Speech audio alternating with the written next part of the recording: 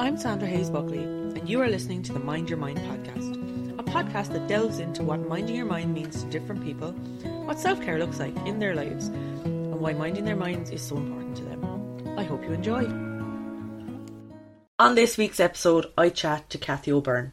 Having worked as a primary school teacher for 16 years and having taken a particular interest in childhood mental health, Cathy retrained as a psychotherapist and has worked as a child and adolescent psychotherapist with a specialisation in play therapy. Cathy's work is now focused on supporting parents and all those who are involved in a child system in order to get the best outcomes for children and teenagers. During our chat, we discuss Cathy's passion for supporting and empowering parents to support their children in the best way that they can, and her strong belief in the power of play for people of all ages. Welcome, Cathy, to the Mind Your Mind podcast. Thank you very much. Thank you for having me and for the invitation. Lovely to be here. You're so welcome. Thank you for joining me. So for those who are listening who are not familiar with yourself, could you give us an introduction into who you are and what you're all about? Okay. Well, I am 45, nearly 46 this year. I'm a mom and a stepmom and a doggy mama. And my background professionally, I would have been a teacher for years, Sandra, a primary teacher, about 16 years. And I suppose got very interested in children's mental health based on what I was seeing, showing up in the classroom, lots of anxiety and lots of perfectionism, lots of kids being afraid to try things, things needing to be very black and white, right or wrong. So I started to research a little bit into, what would be the best ways to support kids. So I came across play therapy. I read a book called Dibs. I don't know if you ever heard of it. No, I've never. Fabulous. Yeah, it's old. It's by Virginia Axline, and it's all about really how the power of play and non-directive play in particular helped a little man to unlock his world and communicate and I suppose be understood. So when I read that, I thought, okay, that's what I want to do. So I went and studied first a diploma in play therapy, and then I went on and did a master's in integrative psychotherapy, so kind of creative psychotherapy with children and teens. So I was building up my private practice, which was called and still is called the Swallows Trail, while I was teaching.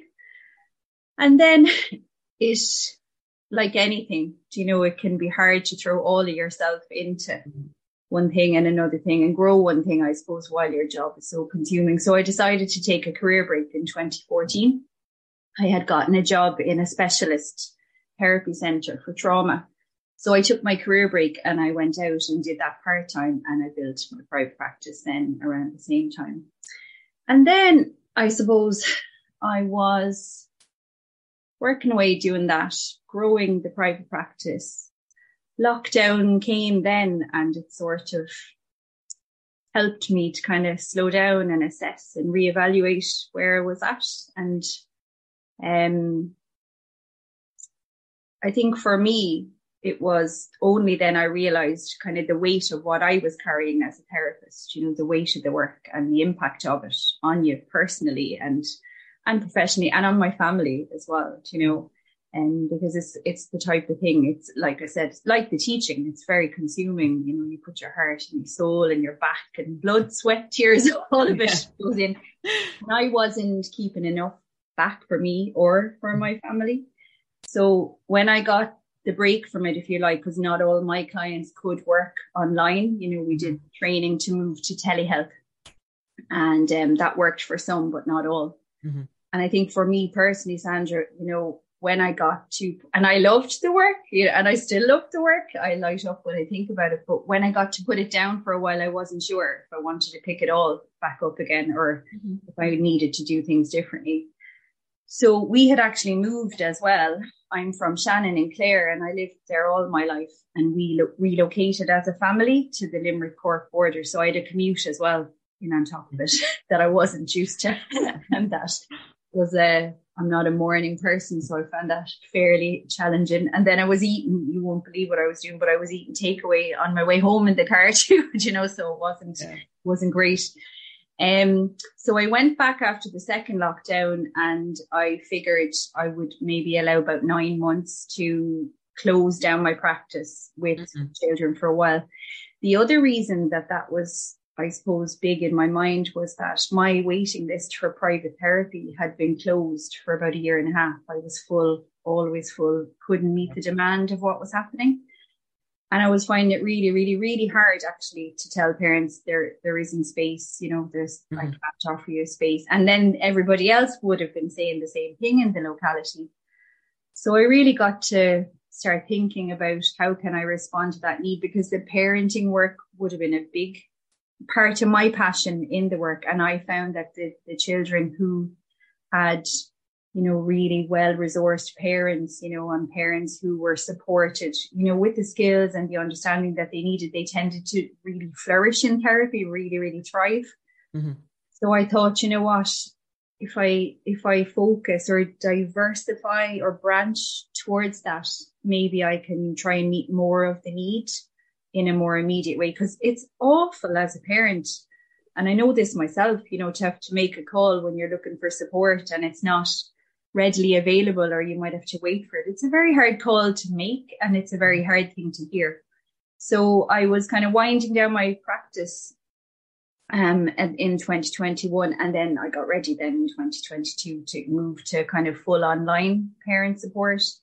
And I do some training work as well. I lecture for Children's Therapy Centre. So I have a nice mix now of getting to use my skills and getting to meet people in different ways. So that was probably a very long answer. Who are you? What do you do? But yeah, I suppose that's how I got here. And I think for me, I think parents have so much potential to help their children at home. You know, they don't always realise it. They don't always feel like they can, you know, but I think there's nobody better to help a child who's struggling than their parent, you know, once they get the right support. Yeah, that's something that came up in episode 2. Myself and Jennifer Davies spoke about the need for more education about mental health and about just the whole area, getting a better understanding. And I put a question box up on Instagram and asked followers what they thought, you know, means of education, how they felt education was lacking, or where they thought that they needed maybe more support. And one of the things that actually came up was support for parents. Yeah, I believe it. Yeah. So I think what you're doing is very important, because, you know, there's obviously a need for it out there. And I know myself as well, like I have 2 little kids here as well. And, you know, you want to be as supportive as you possibly can. And you know, as a parent, you will always try your best to fix whatever is going on or to help with whatever is going on. And I think having the knowledge and the support of being, you know, able to talk to someone like yourself and get that knowledge, the support, the learning, it's a really invaluable skill for parents to get, I think. Hopefully. And like anything, Sandra, it's a new enough concept, you know, that idea that you can get support for yourself, parent. I'm hoping that chatting about it might take some of the stigma or the sting out of it, because, you know, it's interesting that, you know, people don't always feel they can reach out and say, you know, I'm finding this really hard. Like, I don't know what else to do. Do you know, whatever is going on for them, really. And I think I was thinking about this the other day. I think our generation of parents are up against it, in the sense that we know kids need a different approach now. You know, we know a lot more about their brains and how they're built and how, you know, important their emotional intelligence is and their emotional well-being. But, you know, we mightn't have gotten that ourselves as parents, not through anybody's fault, but just that it mightn't have been as well known. So we're trying to do something that we mightn't have gotten ourselves. And kids' feelings can be pretty big. They can be very intense. They can be pretty confronting sometimes, and they can be very dysregulating for parents. So, you know, we know we want to do things differently, but we might not know how, or we might not know why it's important that we do. And I think, you know, a lot of people are feeling like they can't be honest about how hard parenting is. You know, I've often said it was way easier when I was only doing it in my head. Like, I had 36 kids in school, excuse me, and I thought I would be like Mary Poppins, you know, I'd be going around all singing, all dancing, having the crack. And I'd be home 2 minutes and I'd be like, oh my God, why is this so hard? And I wasn't prepared for how much of a shock to the system it was going to be. I remember the year one year when I had junior infants, my son was in junior infants. I was using like every inch of patience I had during the day, which wasn't okay. I had none left when I'd come home. Yeah.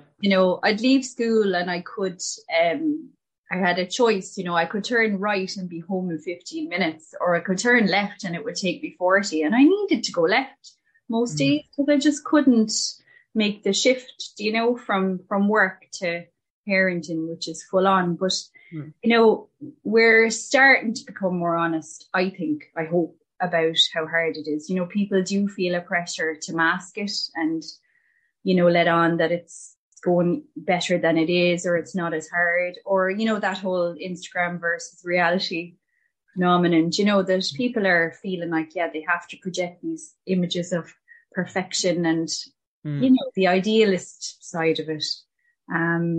But I'm kind of hoping that if people become aware that it is there as a support, that if they ever did feel like they needed it, that they'd be open to trying it out maybe, or finding out a bit more about it. Does that make sense? Yeah, absolutely. And I think you touched on it there. There is that real kind of, I suppose it's a generational knowledge gap that we've found ourselves in. We have all this new knowledge at our disposal about mental health and about how things work inside in our brains and how the mind works and all the rest of it. But we don't have the knowledge as to how to implement it because it didn't exist before. No, and we don't have an embodied sense of it either. I often say to parents, like, our kids are going to be so much better than this when their time comes, because they have gotten it from us.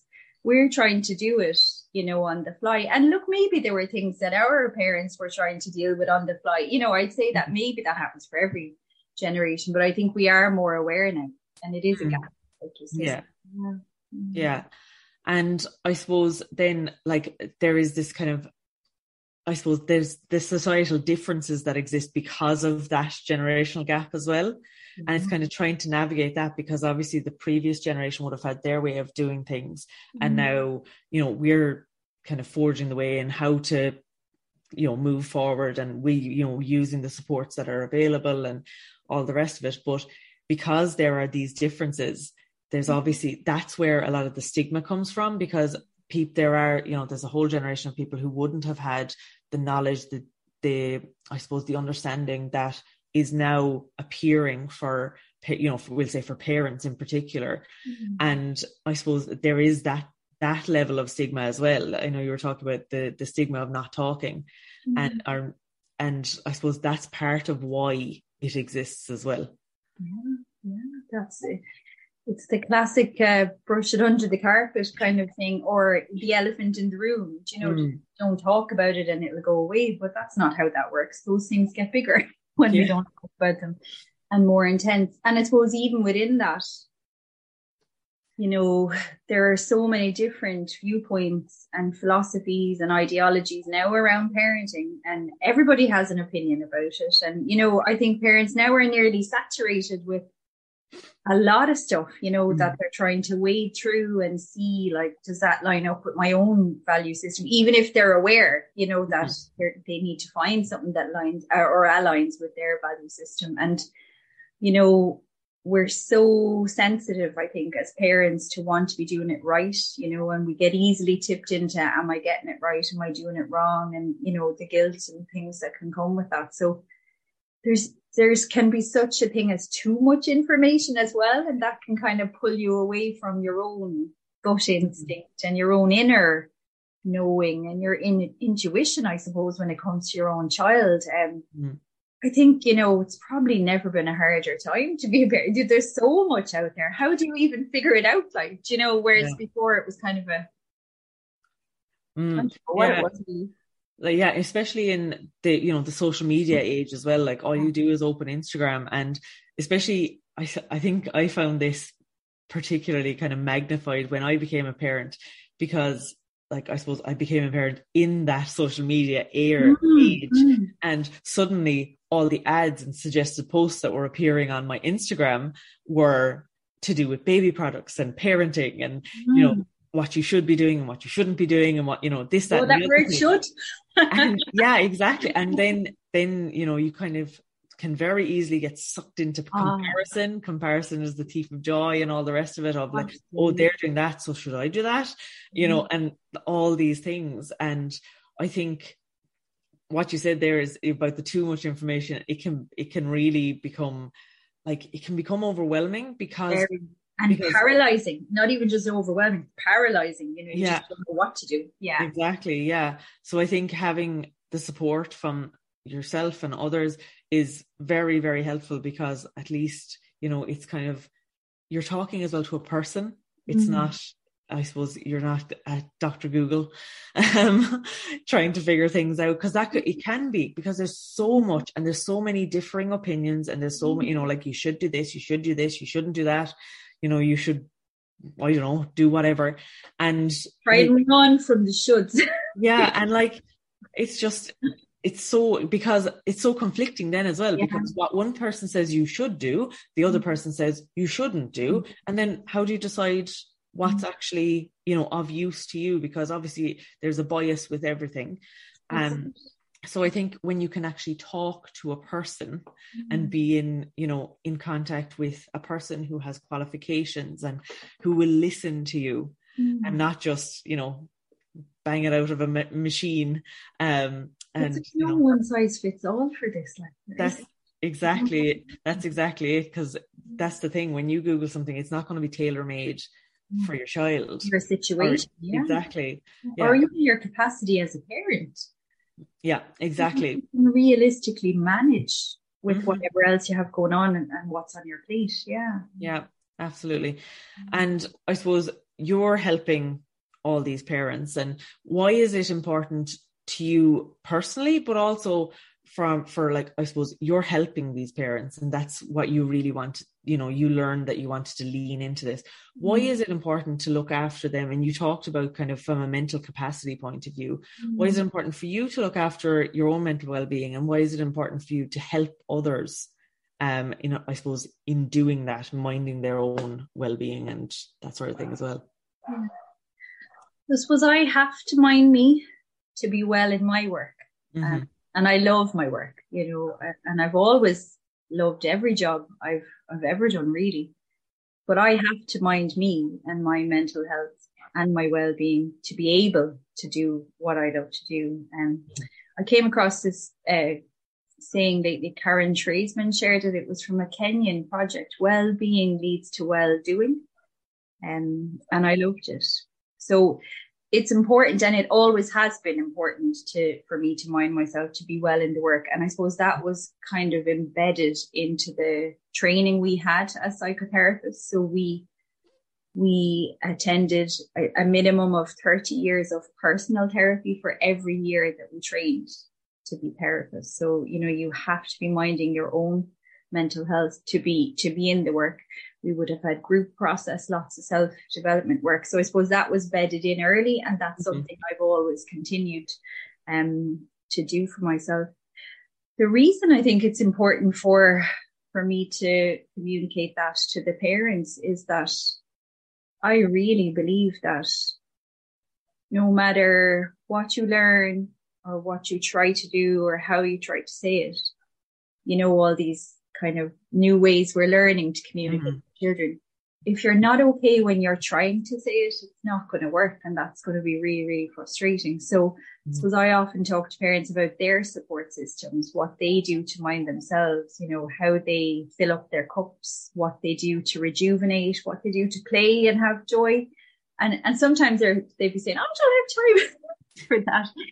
But I suppose, if you want to be well, you have to be able to mind yourself. And our children lean on us a lot, and they need us a lot for their regulation needs. They can't, for the most part, regulate big stuff by themselves. It's not a realistic expectation to expect kids actually to self-regulate. They need to do what we call co-regulate. So they need to be able to draw from the parents' regulation and calm in order to be well. And that's a need like we all have across our whole lifespan. If you think about it, when anything big happens for any of us, we generally don't work it out on our own. We go to somebody we love and we trust. So, if they need us for that, it's really important that we're minding ourselves. And I think parents are selfless a lot of the times. They put themselves way, way, way, way, way down on the bottom of the list, and they keep pushing and pushing and pushing through, often, to the point where their health might suffer or their mental health might suffer.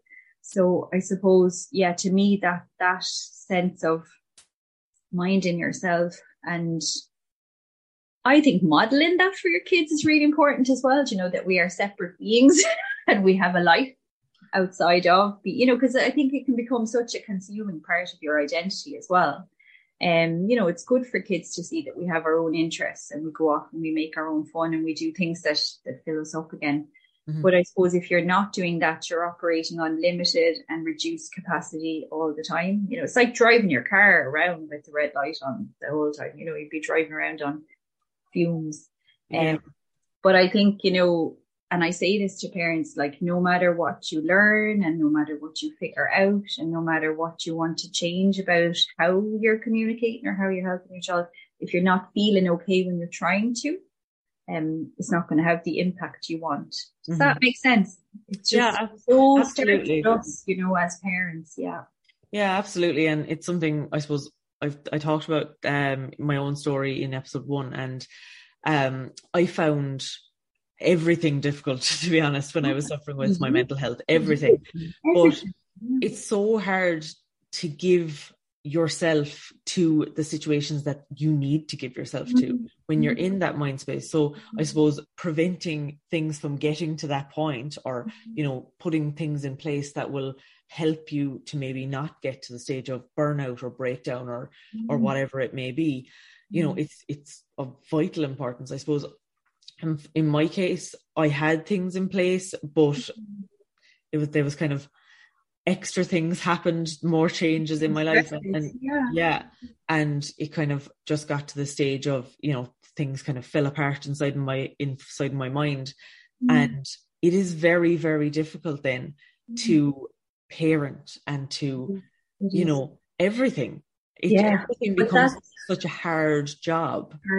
And the thing is that it's relentless. Like, the demands of it don't ease up on a day when you're not having a good day or not feeling capable. And that's a real put your own oxygen mask on first situation. Sometimes the parents' needs and mental health needs have to come first before they're going to be able to help their child, and some parents want the help for children first, but it's so important to help them to see that actually, no, you need to get what you need first for yourself. And I often think that, safety advice on the airplane is so counterintuitive, like, put your own mask on first. I've never been in this situation, but I always thought I would put my child's mask on first. But if you stop and think about that, if you used your energy to do that, you could end up in big trouble yourself. Whereas taking the couple of seconds to put yours on is going to give you what you need so you can do the other bit. And, I think that, for parents to not struggle, and to reach out and to talk to somebody they trust and somebody they feel they can be honest with, because I think that's important. We all need a couple of friends that we can just say, lads, my head is blasted from this parenting gig, just where we don't feel like we have to pretend or feel like we're getting it all right all the time. And you're right, it is hard. Like, the smallest things can feel hard when you're struggling yourself. And so I think myself and Kira Beviso spoke about this on episode 6, actually, about how it's such a massive shift when you become a parent. That, like, your life was like this beforehand, and now it is entirely different. All of it, like, overnight, it is entirely different. Not in a bad way necessarily, it's just different. And there's actually so much preparation for pregnancy and for the baby arriving, but there's nothing for, like, after. There's very little for kind of after what happens once the baby is here and you have to look after it and that sort of thing.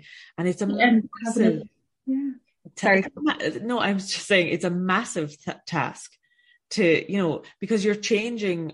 It changes who you are and the way you live your life. Fundamentally, you're never the same again.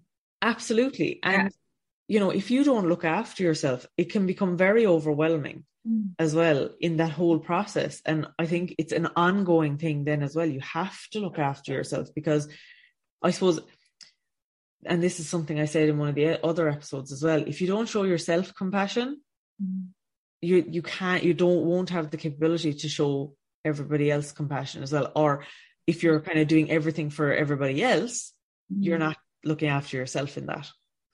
And then it becomes, you know, this kind of vicious cycle of like, you're nearly having to try to be overly compassionate to everybody else because, you know, well, I can't do that for myself. But like, you have to look after yourself, because at the end of the day, nobody else knows if you're struggling. You have to be the one to say, I need to step away. I need to do, you know, go for a walk, or I need to go to the doctor. If you need to go to see a doctor or counseling or whatever it is, you have to look after yourself, because no one will know if you're struggling unless you say it. And as well as that, like, it's very easy to get in a spiral of overwhelm as well. It is. And I know that I'm a recovering perfectionist. And I met a level of neurotic I didn't even know I had in me when I had my son Jack. I was so hell-bent on, what should this look like? What does this, I nearly drove myself around the bend with anxiety. Oh God. And I didn't know about self-compassion at the time. I would have been able to give it to everybody else, but not to me, because I had a different level of expectation of myself, and I was quite hard on myself at the time. And Jesus, like, I spent every Saturday pureeing papayas and things. I didn't even know what they were, because I thought, that's what this looks like. That's what you do. And, I was so worried, like, was I doing enough? Was I getting it right? I suppose I hadn't learned to trust myself yet. But it feels to me, and it probably does to lots, it felt like such a huge responsibility. Mm-hmm. And you want to know if you're doing okay, and you want to know that you're getting it right. But social media wasn't there, thank God, when I was a new mum. He's 19 now. I think it could have sent me under, with the whole comparison thing. I was doing enough of that now by myself, but yeah, hard going. And yeah, I would have loved to have known about self-compassion when I was a young mum. I was really good at giving it to other people, but I wasn't able to be gentle on myself with the expectations I had. They were much higher for me than anybody else, which is really unfair, I think. Yeah. It wasn't fair on me, Yeah. And like that inner critic, once it gets in there, the negativity can be so disheartening and so demoralizing and just upsetting, and it just gets you in your core that, like, I'm not doing a good enough job, I'm not doing this, I'm not doing that, and like that, you can't be compassionate to yourself if you're beating yourself up from the inside. It took me the longest time. Or if I was snappy or irritable or short-tempered, I'd give myself such a hard time over it, rather than being able to say, look, I'm human, tired, I haven't slept, tomorrow is a new day, so yeah. Just that in itself is the greatest gift anybody can learn to give themselves, and if you've got any bit of a good girl or a perfectionist in you, that's another layer of wrestling with it. But yeah, eventually it does become louder, hopefully louder and softer and gentler than the critic. But yeah, I remember even my son was 4, I'd say. He was doing his homework, and I had this awfully sort of distorted, he's a teacher's child now, so he has to be perfect, and everything has to be perfect, has to look perfect. And I remember coming home one day, and he was working on his letters, and he's left-handed and I'm right, so I don't even know how he was doing what he was doing, but I kept saying, no, do it again, rub it out. And again, it was me being, a douche. Like, it was just me thinking, they're going to look at that now and think, it was complete ego stuff.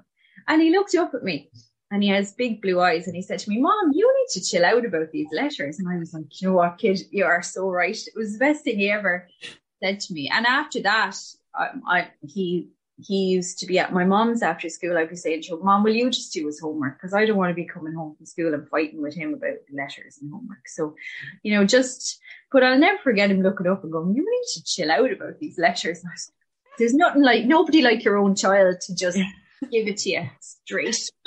Yeah. But he was right. And it was my stuff. It was my stuff. What he was doing was perfectly okay. And it was then I realized I don't want to pass this on to him. So I have to kind of work on it and, learn to accept good enough is good enough, And you'd say it, you'd say the words, but you wouldn't always mean it or give yourself permission to mean it. You know what I mean? So I laugh at some of the stuff. But again, I think that your child is sent to you to teach you whatever it is you need to learn about yourself and whatever it is you need to work on. Absolutely. And I suppose then what is it that you do to look after yourself kind of on a regular basis? What does self-care look like to you? Or what is it that you tap into if you are particularly struggling? How do you mind your own mental well-being? I was thinking about this before coming on to talk to you today, and I actually sucked at self-care for the longest time. Do you know Maslow's pyramid, Sandra? Yes. Yeah. Yes. Yeah. So the bottom part of that pyramid is your basic kind of physiological needs. And then as you go up, it's your safety and security, your esteem, your love and belonging.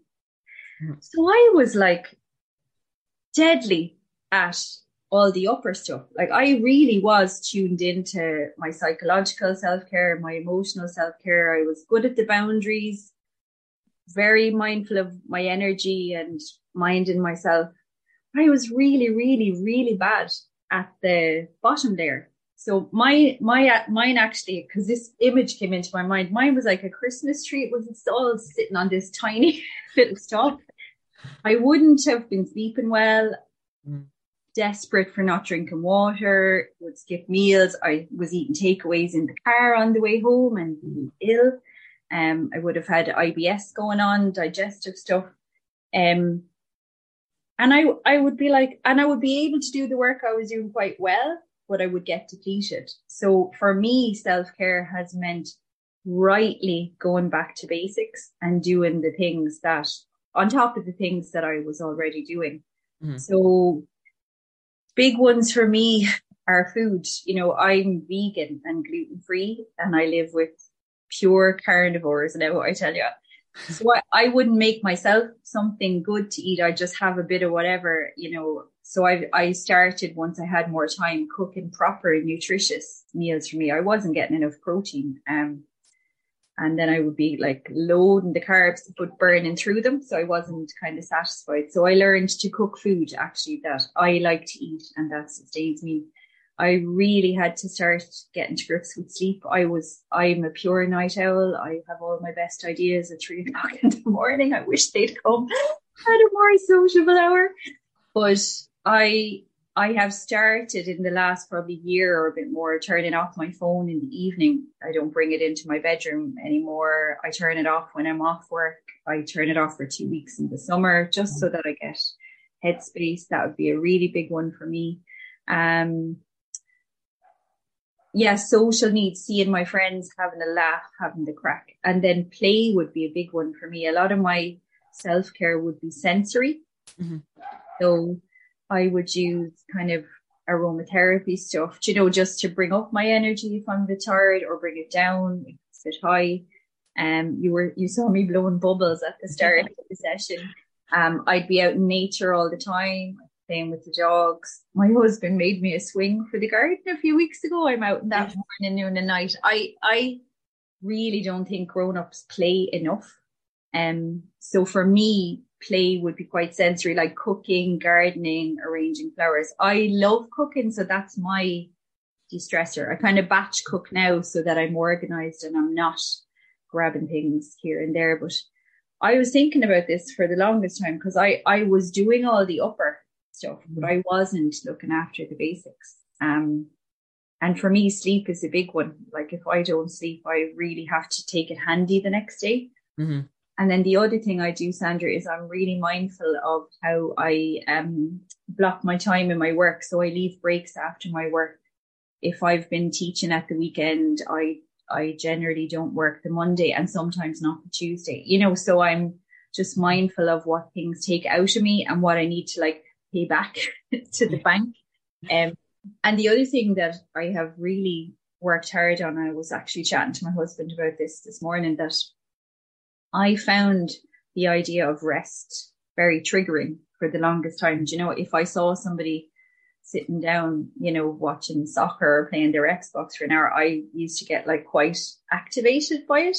Mm-hmm. And I'd be saying things like, it's well for you, all the classic kind of.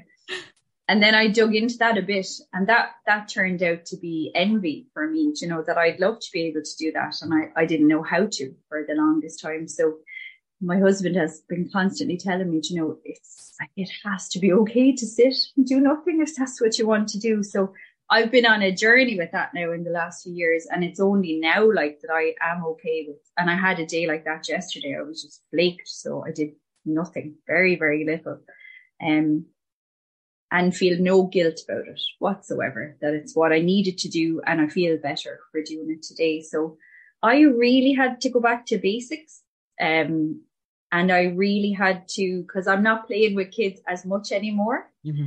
And I was like, shit, I missed that, because I didn't realize I was getting as much out of it. So I'm like, well, there's no reason I can't play. So my office is full of stuff actually that's for playing. But I don't think we play enough.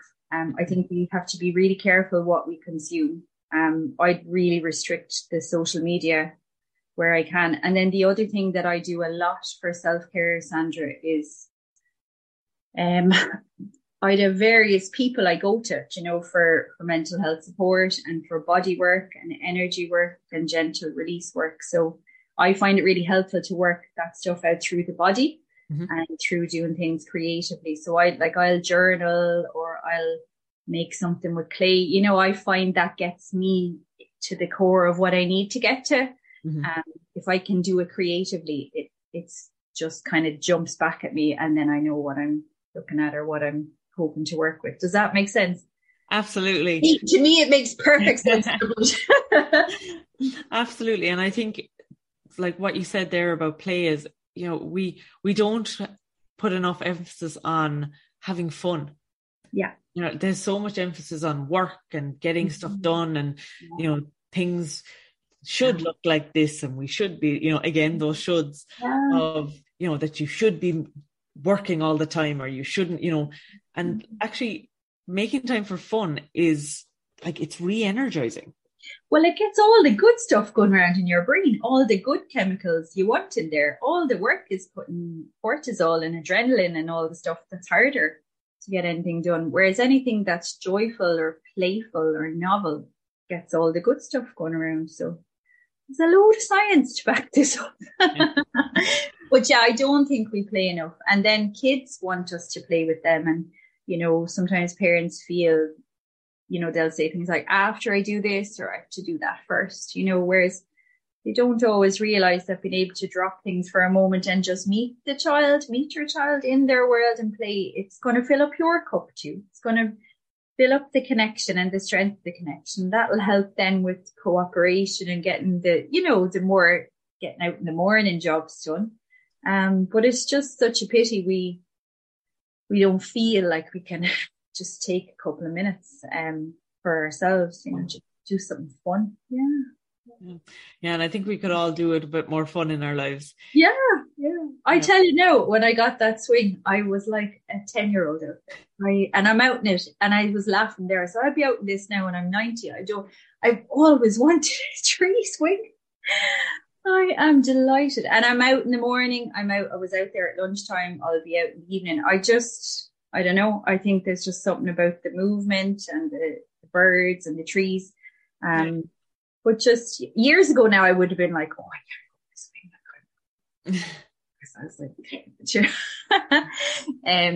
But it's just trying to find ways that, and connect with, try and think about what was fun for you when you were a bit younger. What did you love doing? And, there might be a few clues there about your way back to having it. But yeah, we need it, it's important. Absolutely. And that's such a lovely note for us to finish up our chat today on. We could all do a bit more fun. So I hope that anyone who's listening will go off and do something fun now for themselves today. So thank you so much for joining me, Cathy, on the Mind Your Mind podcast. Thank you for having me. It's been a pleasure. And listen, the best of luck with this. This is fantastic that you're doing this. And I wish you all the best in the future of it. Thank you so much, Cathy. Thanks, Sandra. Thank you for listening to this week's episode of the Mind Your Mind podcast. If you enjoyed this episode, please like, subscribe, rate, review or follow. It really does help with getting the podcast out there. You can follow us on Instagram at Mind Your Mind Pod for extra content and some behind the scenes action. Talk to you next week, and in the meantime, don't forget to mind your mind.